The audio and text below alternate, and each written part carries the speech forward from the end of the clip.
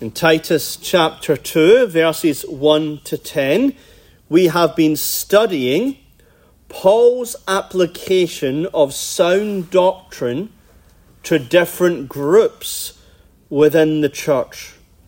That older men, older women, young men, and slaves are all to live godly lives. But in verse 11 to 15, there's a transition. Paul now explains why Christians are to live godly. Because the grace of God. And so all the practical instructions of verses 1 to 10, these exhortations, these requirements, these expectations, we are to live like this because of the grace of God. And the grace of God is the foundation in three ways. In verse 11, grace is the cause of godliness and salvation. For the grace of God that bringeth salvation has appeared to all men. So the grace of God causes it to happen. Secondly, the effects of grace will always produce godly living. The grace of God teaching us, denying ungodliness and worldly lusts, we should live soberly, righteously, and godly in this present world. But then thirdly, grace gives us motives or encouragements to live godly. And he gives two encouragements. Encouragement number 1, looking for that blessed hope and the glorious appearing of the great God and Saviour Jesus Christ. The second coming encourages us to live holy. Second encouragement, verse 14, who gave himself for us that he might redeem us from all iniquity and purify himself a peculiar people, zealous of good works. So Christ's redeeming work on the cross motivates us to live godly lives. So brothers and sisters, why are we all to live godly? Because of the grace of God in our lives. Since these are such tremendous themes, I want to preach 3 sermons on these 3 aspects of grace: the cause, the effects, the encouragements. And so this afternoon we begin with saving grace as the cause of godliness and salvation. And in this text, verse 11, we want to look at 3 things. 1, the God of grace. 2, the cause of salvation. And 3, the appearance of grace. First of all, the God of grace. Now this word which we can read, grace, very familiar to us all. It's possibly the most used word in the Bible outside of God and Jesus Christ. We use it for the names of churches: Grace Presbyterian Church, Grace Baptist Church. We say, I am a sinner saved by the grace of God. We say we come to church because in the church we have the means of grace. And in worshipping God, we say, I am so thankful for the grace of God. So we use this word a lot. But what is grace? What is grace? I believe you ask most evangelicals and Reformed, they'll get the basic understanding correct. Undeserved favour, unmerited goodness, free gift of salvation. And these answers are correct. However, Often in the church, both evangelical and reformed, people speak of grace in a wrong way. And I believe there's two ways Christians tend to use the word grace in a wrong way. The first wrong way is to speak of grace as if it's something else other than God. So we speak of grace as something that God has or possesses or is able to give. It's external to him. And then he gives grace to people. That's wrong. Or we speak of grace in an impersonal manner, as if grace is a thing or an it. Protestants sometimes speak of grace as if we're Roman Catholics. Roman Catholics teach that grace is like a spiritual substance that's infused into the soul and then enables you to do something. So we speak of grace like it's electricity. You can't see electricity, but it is some kind of substance. And when the substance of electricity goes into something electronic, it enables it to do something. And so therefore we speak of grace like some sort of substance infused into us. These two ways I've mentioned are very popular ways we speak of grace, but they're actually wrong. So what is grace? Grace is an attribute or perfection of God's essence, whereby he delights according to the good pleasure of his will to sovereignly, freely, and bountifully communicate the gift of goodness to another. Grace is an attribute or perfection of God's essence, whereby he delights according to the good pleasure of his will to sovereignly, freely, and bountifully communicate the gift of goodness to another. That's grace. So note three things about grace. One, grace is God himself. Grace is not an it or a thing or a power or a force.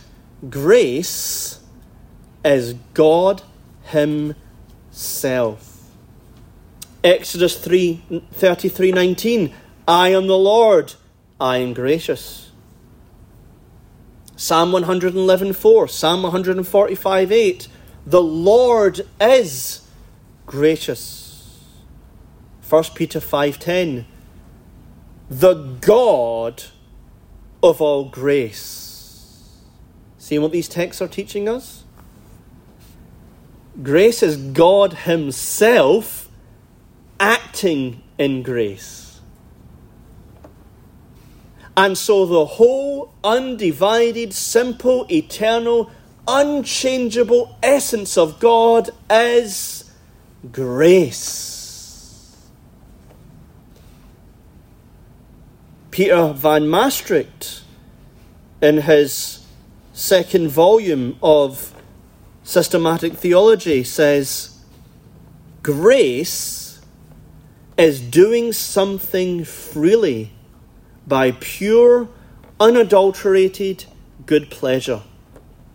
Grace cannot but belong to God because goodness belongs to him, and a will that is freely and independently communicative of itself, and so also of love, or the benevolent and beneficent propensity as it dispenses good things freely and independently, and thus is called grace. Was God gracious before creation? But there weren't no sinners. He wasn't saving people before creation because no one was created. So was God gracious, or did he have to create in order to be gracious? Did he need human beings in order to be gracious? No. But grace is God himself, an attribute of God. So in eternity, if God would never create a single soul, he would still be gracious. As the Father, Son, and Spirit subsist in the one will and delight to freely, bountifully, sovereignly, independently communicate goodness within.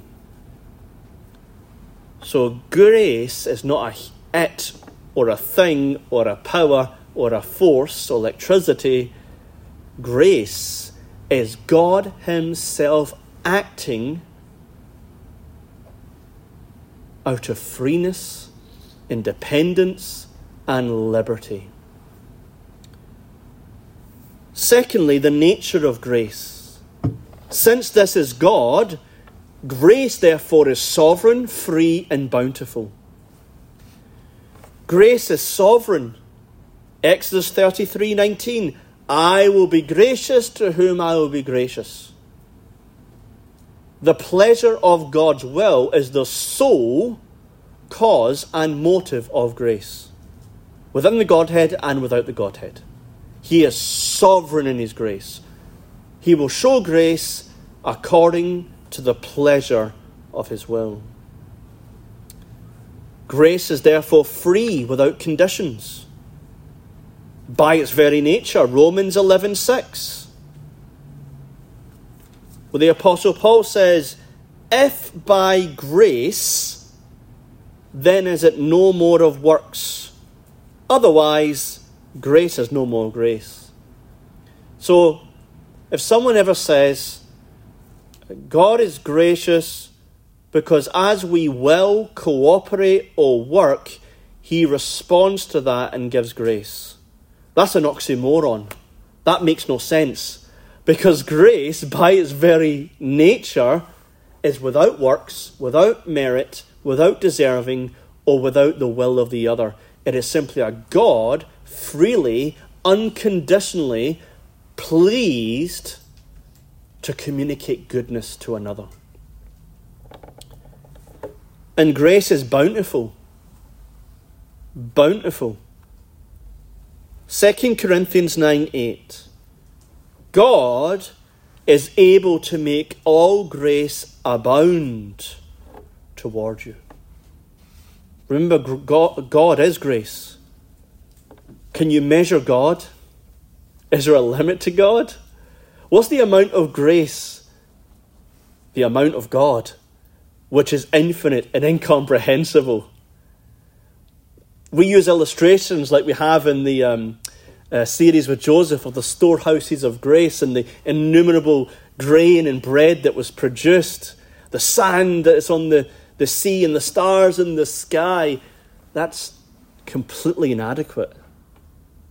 God's whole infinite being is grace, and therefore he gives infinite grace towards others. So what is grace? Grace is God himself, acting freely, sovereignly, and bountifully as he pleases. So brother and sister, when you think of grace, don't have that Roman Catholic mindset as if it's a substance. Don't have that mindset it's something external to himself. But grace is your God, because he is the God of all grace. Secondly, the cause of salvation. The cause of salvation. Look at these words here. The grace of God that bringeth salvation. Those two English words, bring and salvation, translate out the one Greek word. The Greek word means salvation, but because it's an adjective which qualifies the word grace, it is saying grace, salvation, which doesn't make sense in English. But the idea is grace is producing, causing, bringing, accomplishing salvation. And salvation here, don't just think justification or forgiveness of sins. Salvation is the whole work and benefit of salvation from beginning to end. From election to glorification, and absolutely everything that's needed in between is included in this word, salvation. And so grace here is personified because it's the grace of God. You notice that? Grace of God is a genitive of possession here. It's God's grace brings full, complete salvation. That's what it's saying. Which means this: the sole cause of all salvation comes from God acting in grace. So we are sinners. We're under his wrath. We cannot do any works. We have no free will to freely choose God. God's grace comes and shines forth and says, I will act freely, sovereignly, bountifully, and I will provide absolutely everything you need and give it to you as a free gift. Let's think in that from a Trinitarian standpoint, because the God of grace is a triune God of grace. So God the Father is going to sovereignly, freely choose undeserving, demerited, hell-deserving sinners and save them. He's going to elect them and give them to the Son. The Son receives them as their surety, their mediator, to accomplish everything that's needed for complete salvation beginning to end. And it's all on him. And then he'll give that entire salvation as a free gift. And then the Holy Spirit takes that accomplished salvation, and he is the one who'll give it to the sinner as a free gift. That's salvation. And when you read your Bible and look at the beginning to the end, it is wholly, completely, solely by the grace of God. Election, chosen in eternity to receive full salvation. Romans 11, verse 5, according to the election of grace. So why is it Craig Scott is chosen for salvation? No works, no merit, nothing that I do, not my upbringing, not my free will, nothing that I may potentially do. Wholly according to the good pleasure of God. And insert your name. Why are you chosen for salvation? The good pleasure of his will to give you as a free gift. What about our effectual calling? When the Spirit comes and unites us to Christ so that we would have life. 2 Timothy 1:9. God hath saved us and called us with a holy calling, not according to our works, but according to his own purpose and grace. So when we are under the general call of God in the preaching of the word, why is it John believed in Christ, but Robert did not? Grace. Grace. Why was it Jane and Rachel were brought up in the church? Rachel believed and repented, but Jane did not. The good pleasure of God's grace.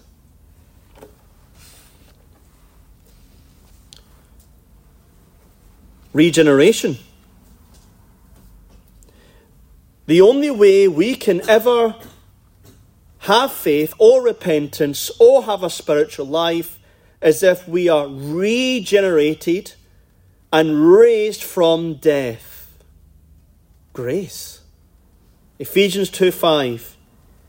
Even when we were dead in sins, hath he quickened us together with Christ by grace.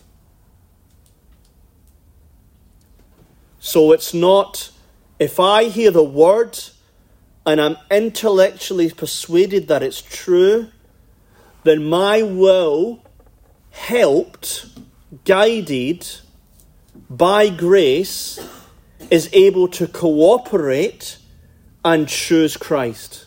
Absolutely not. But I'm at the bottom of the sea, lifeless and dead, and God's gracious hand comes up, brings me to life. What about the faith? Ephesians 2:8. By grace are ye saved through faith. It is the gift of God. So everyone should be called to believe on the Lord Jesus Christ, and thou shalt be saved. You have the responsibility to believe in the Lord Jesus Christ. You're not to wait for a whisper in the ear, say, now's the time. You are always to respond and believe and trust in Jesus Christ. But how is someone able to do that? When God says, according to the pleasure of my good will, by grace I give you the precious gift of faith. And you only know you have that gift when you exercise the faith. What about justification? To be declared in the sight of a holy, holy, holy God that we're righteous forever and all our sins are pardoned. Titus chapter 3, verse 6.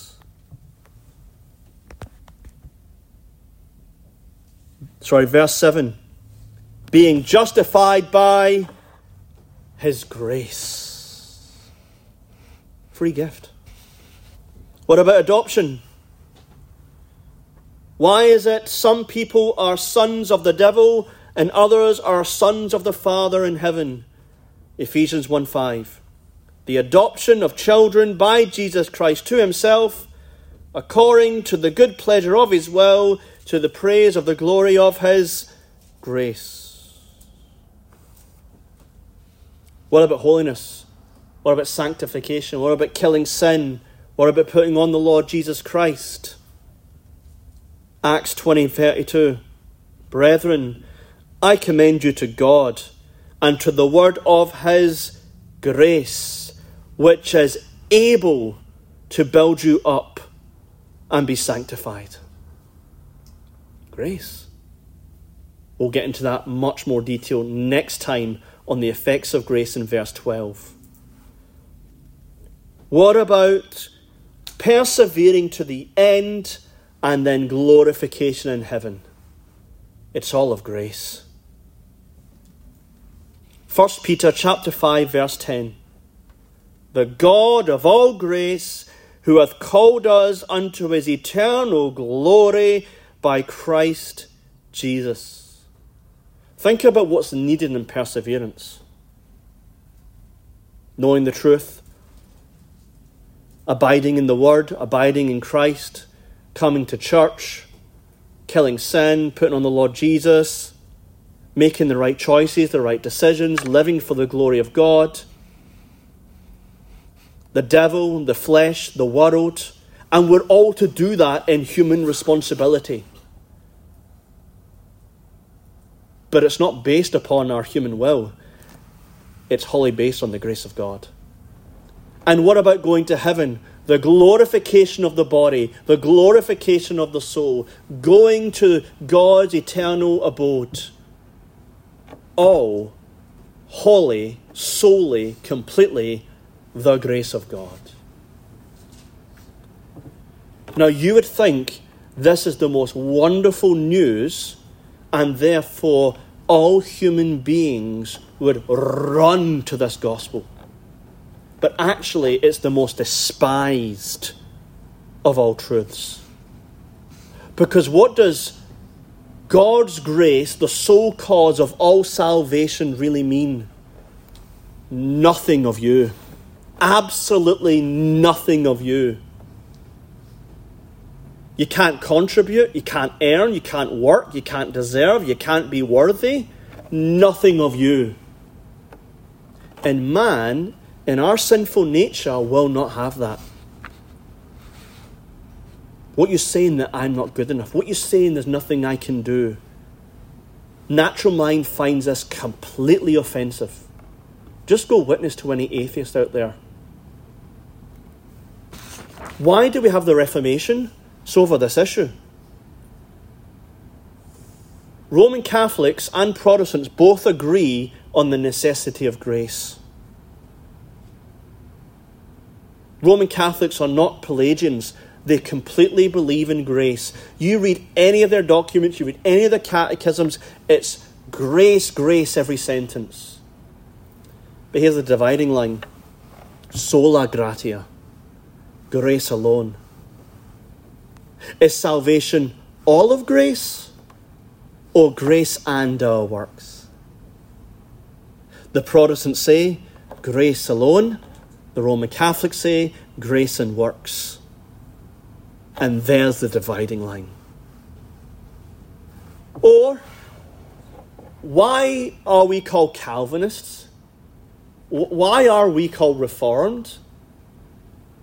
Because there was opposition known as the Remonstrants in the Netherlands, which produced the canons of Dort, Arminians and Reformed. And Arminians rejected grace alone. They believe in grace plus the human will cooperating. Grace alone is the most offensive doctrine there is, because it's saying man has no worth, contribution, help, nothing in salvation. It is wholly and entirely and solely the grace of God. But once this grace has come into a sinner's life, you don't think anything the negative I've just said, but you're like, I am what I am by the grace of God. I absolutely love the truth. It has nothing to do with me, and wholly by the grace of God. Do I believe? Yes. Am I to repent? Yes.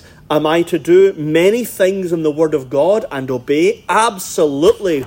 But what's the cause of all these things? The grace of God alone. And we love it. Grace is the sole cause of salvation. But thirdly, the appearance of grace. Here it says, the grace of God that bringeth salvation hath appeared. Appeared here is the word epiphany. You might have heard that word. It means to reveal, to manifest, to show forth. It technically actually means to shine light in the darkness. And it's in the aorist tense, which means something that happened, an event in the past. Look at that for a moment. The grace of God that brings salvation was revealed at an event in the past. The grace of God came to this world. This is speaking of the incarnation of the Lord Jesus Christ. Who is Jesus Christ? He is God. He is the second person of the Trinity, which means his whole, simple, undivided being is grace. And grace was incarnate 2,000 years ago. That's why this word is used in its metaphorical sense in Luke chapter 1, verse 78. Through the tender mercy of our God, whereby the day spring from on high hath visited us, to give light to them that sit in darkness and in the shadow of death, to guide our feet into the way of peace. The world's dark, darkened by sin, darkened by death, darkened under the wrath of God. And then light. The God of all grace himself came to this world. There was no obligation to come. There was no law that said he had to come. But out of the good pleasure of his will, he sovereignly, freely chose to come into this world. Jesus Christ, he himself personally is grace. John 1:14, verses 14 to 16, 3 times it teaches us he is grace, he is grace, he is grace. The Word was flesh and dwelt among us, full of grace and truth.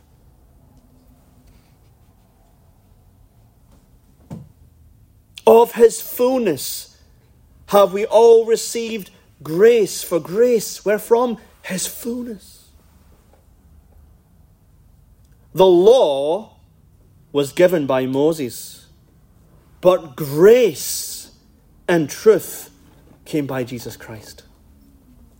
Paul says the same things in Romans 5, verse 15. The grace of God and the gift by grace, which is by one man, Jesus Christ. He is the grace of God. He is the gift who came to this world to accomplish the fullness of salvation and give it as a free gift to his people. He comes and does not need to come and obey the law for our righteousness, but he freely chose to do it.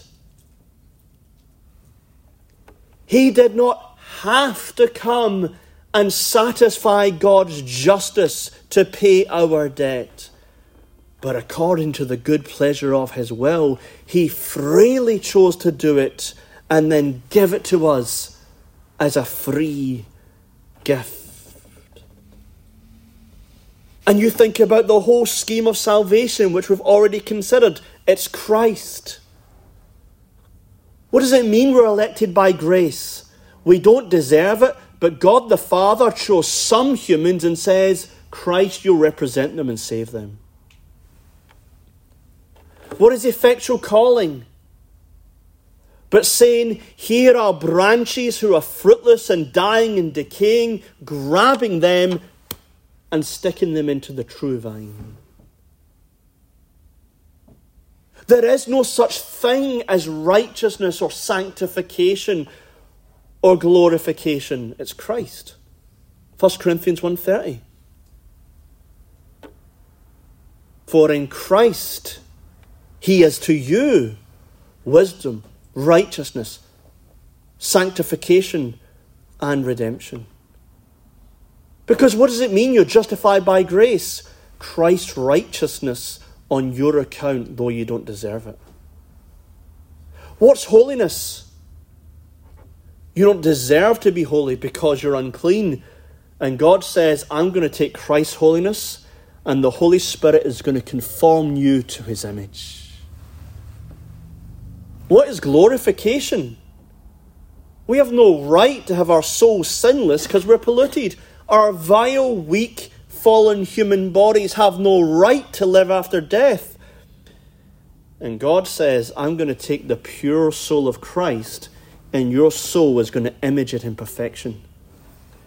And his glorified body, which he earned through perfect obedience, I'm freely going to give to you, because I'm going to fashion your vile body into his glorious body.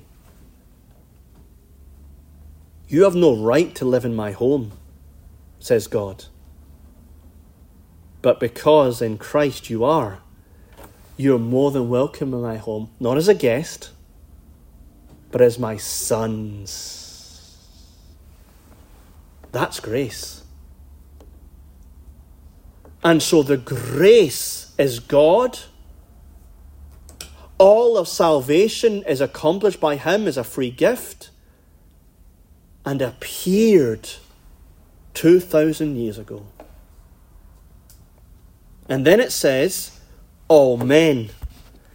Now there's a grammatical debate here, and if you have a King James version, most likely in your columns, your reference columns, you'll see an alternative rendering. Because in the Greek, it could either be the grace of God that brings salvation to all men, or the grace of God that brings salvation has appeared to all men. So the great debate is it salvation to all men, or is it appeared to all men? And it's really hard to make a decision. I don't think you can make a decision. It's very hard. But it doesn't really matter which way, to be honest. Whether God saves all men, or whether the salvation appeared to all men, it has the same end product. But what does it mean by all men? Well, let's not let our theological presuppositions force anything into the text. That's to show irreverence to the Word of God. My theology comes from the Bible. And if this means literally that salvation does come to all men without exception, I will stand up and I will preach it no matter what. That's not what it means, though. All does not mean all the time. It's context. So when all the world was taxed in Luke chapter 2, we all know what that means. Context, all the Roman world. What's the context here? Titus, go apply sound doctrine to all the kinds of men in your church. To older men, to older women, to young women, to young men, and to slaves. Why are they to live godly? Because the grace of God that saves has appeared to all men, whether they're old or young, male or female, bond or free. This grace is for all men in the sense of indiscriminate, all kinds or sorts or categories of men. Which means the grace of God is for everyone to be received. But here, it speaks of the gospel coming to men who receive salvation and are changed. In Acts 20:24, Paul says, the ministry which I have received of the Lord Jesus to testify the grace or the gospel of the grace of God. 1 Timothy 1:14, and the grace of our Lord was exceeding abundant with faith. So, the grace of God that brings salvation and was incarnate comes to all men through the gospel of grace. So the preaching and teaching and witnessing and evangelizing of the good news of the grace of God comes to men and God saves. Now think about the experience of that, of everyone. Because everyone who's a Christian has this testimony. Your experiences are different from each other, but your testimony is the same. We're born in darkness. We're sinners, undeserving, unworthy of anything. And God says, according to the good pleasure of my will, I'm going to freely, sovereignly, and bountifully save you. And so in the preaching of the gospel, grace is proclaimed. And the Spirit of God now enters your soul. And the God who commanded the light to shine out of darkness shines in our hearts and gives the light of the knowledge of the glory of God in the face of Jesus Christ.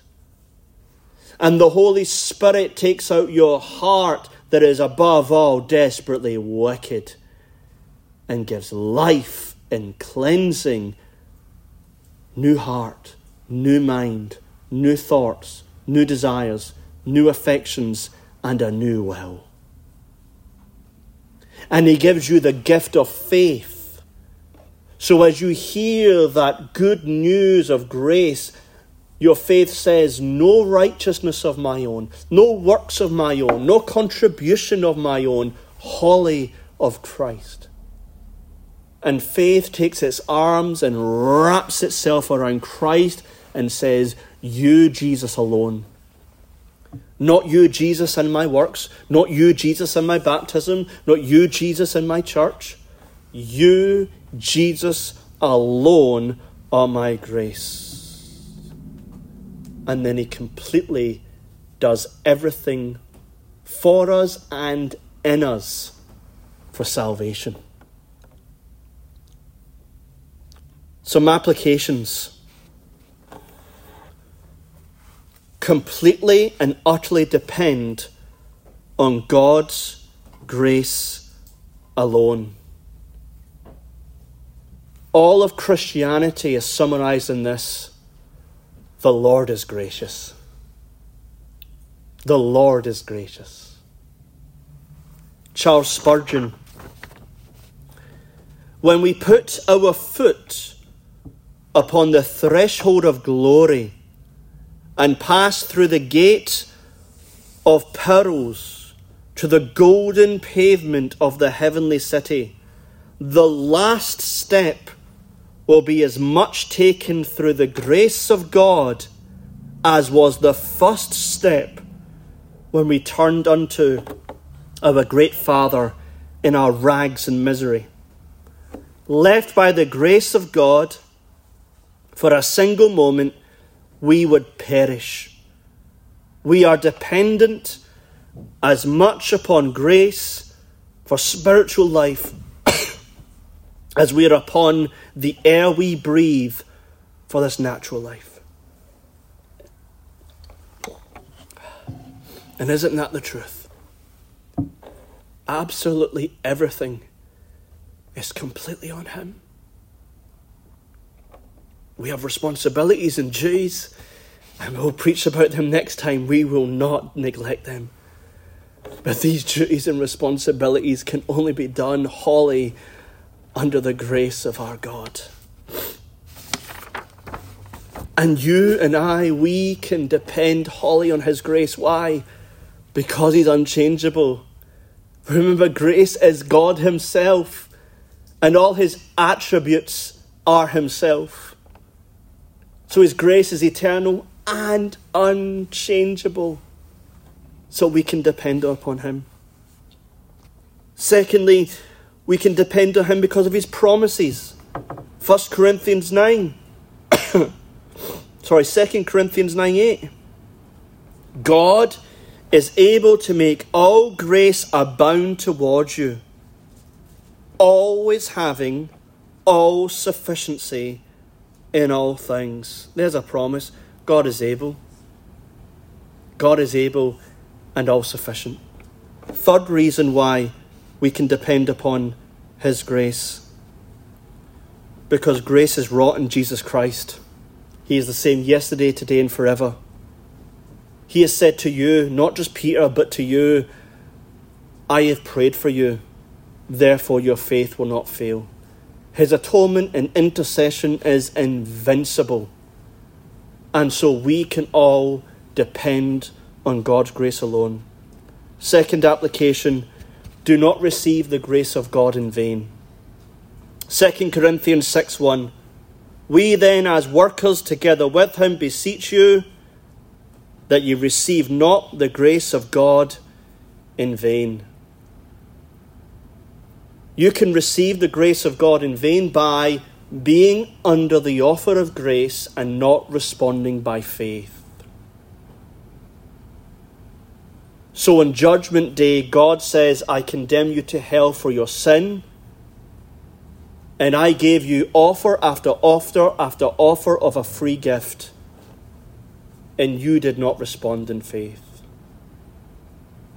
So those of us who are in the house of God and been blessed by offers of grace, by the pulpit, by books, by the Bible, by family worship, by one-on-one witnessing, do not receive the grace of God in vain. Believe in Christ and you will receive grace.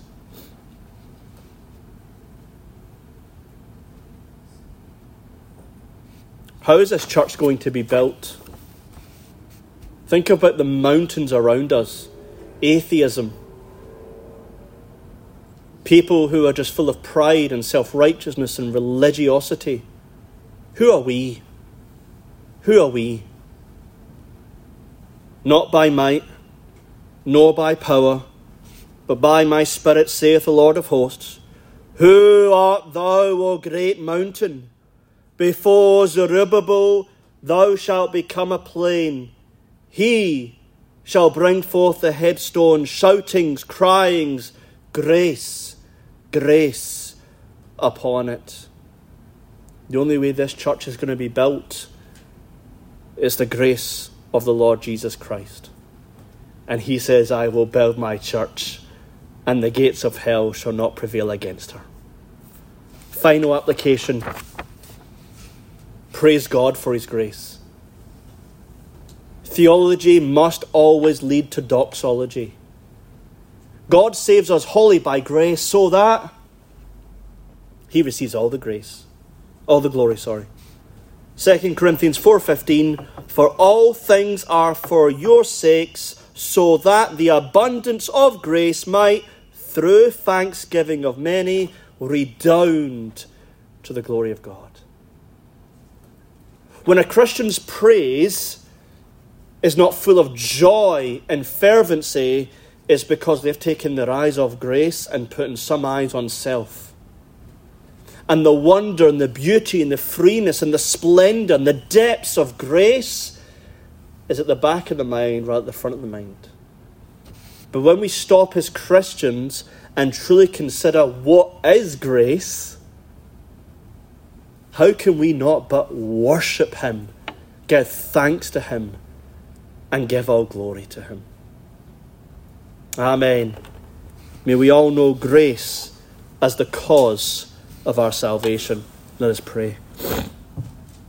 Lord our God, we simply bless thee for grace, that thou art the God in thy whole being freely, sovereignly, independently, bountifully acts in grace and gives all salvation to us as a free gift.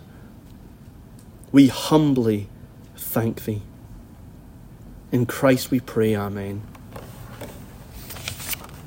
Let us conclude by praising God in Psalm 84. Psalm 84. Verses 8 to 12. The tune is Weatherby. 8 to 12. Note the promise of verse 11. For God, the Lord's a sun and shield.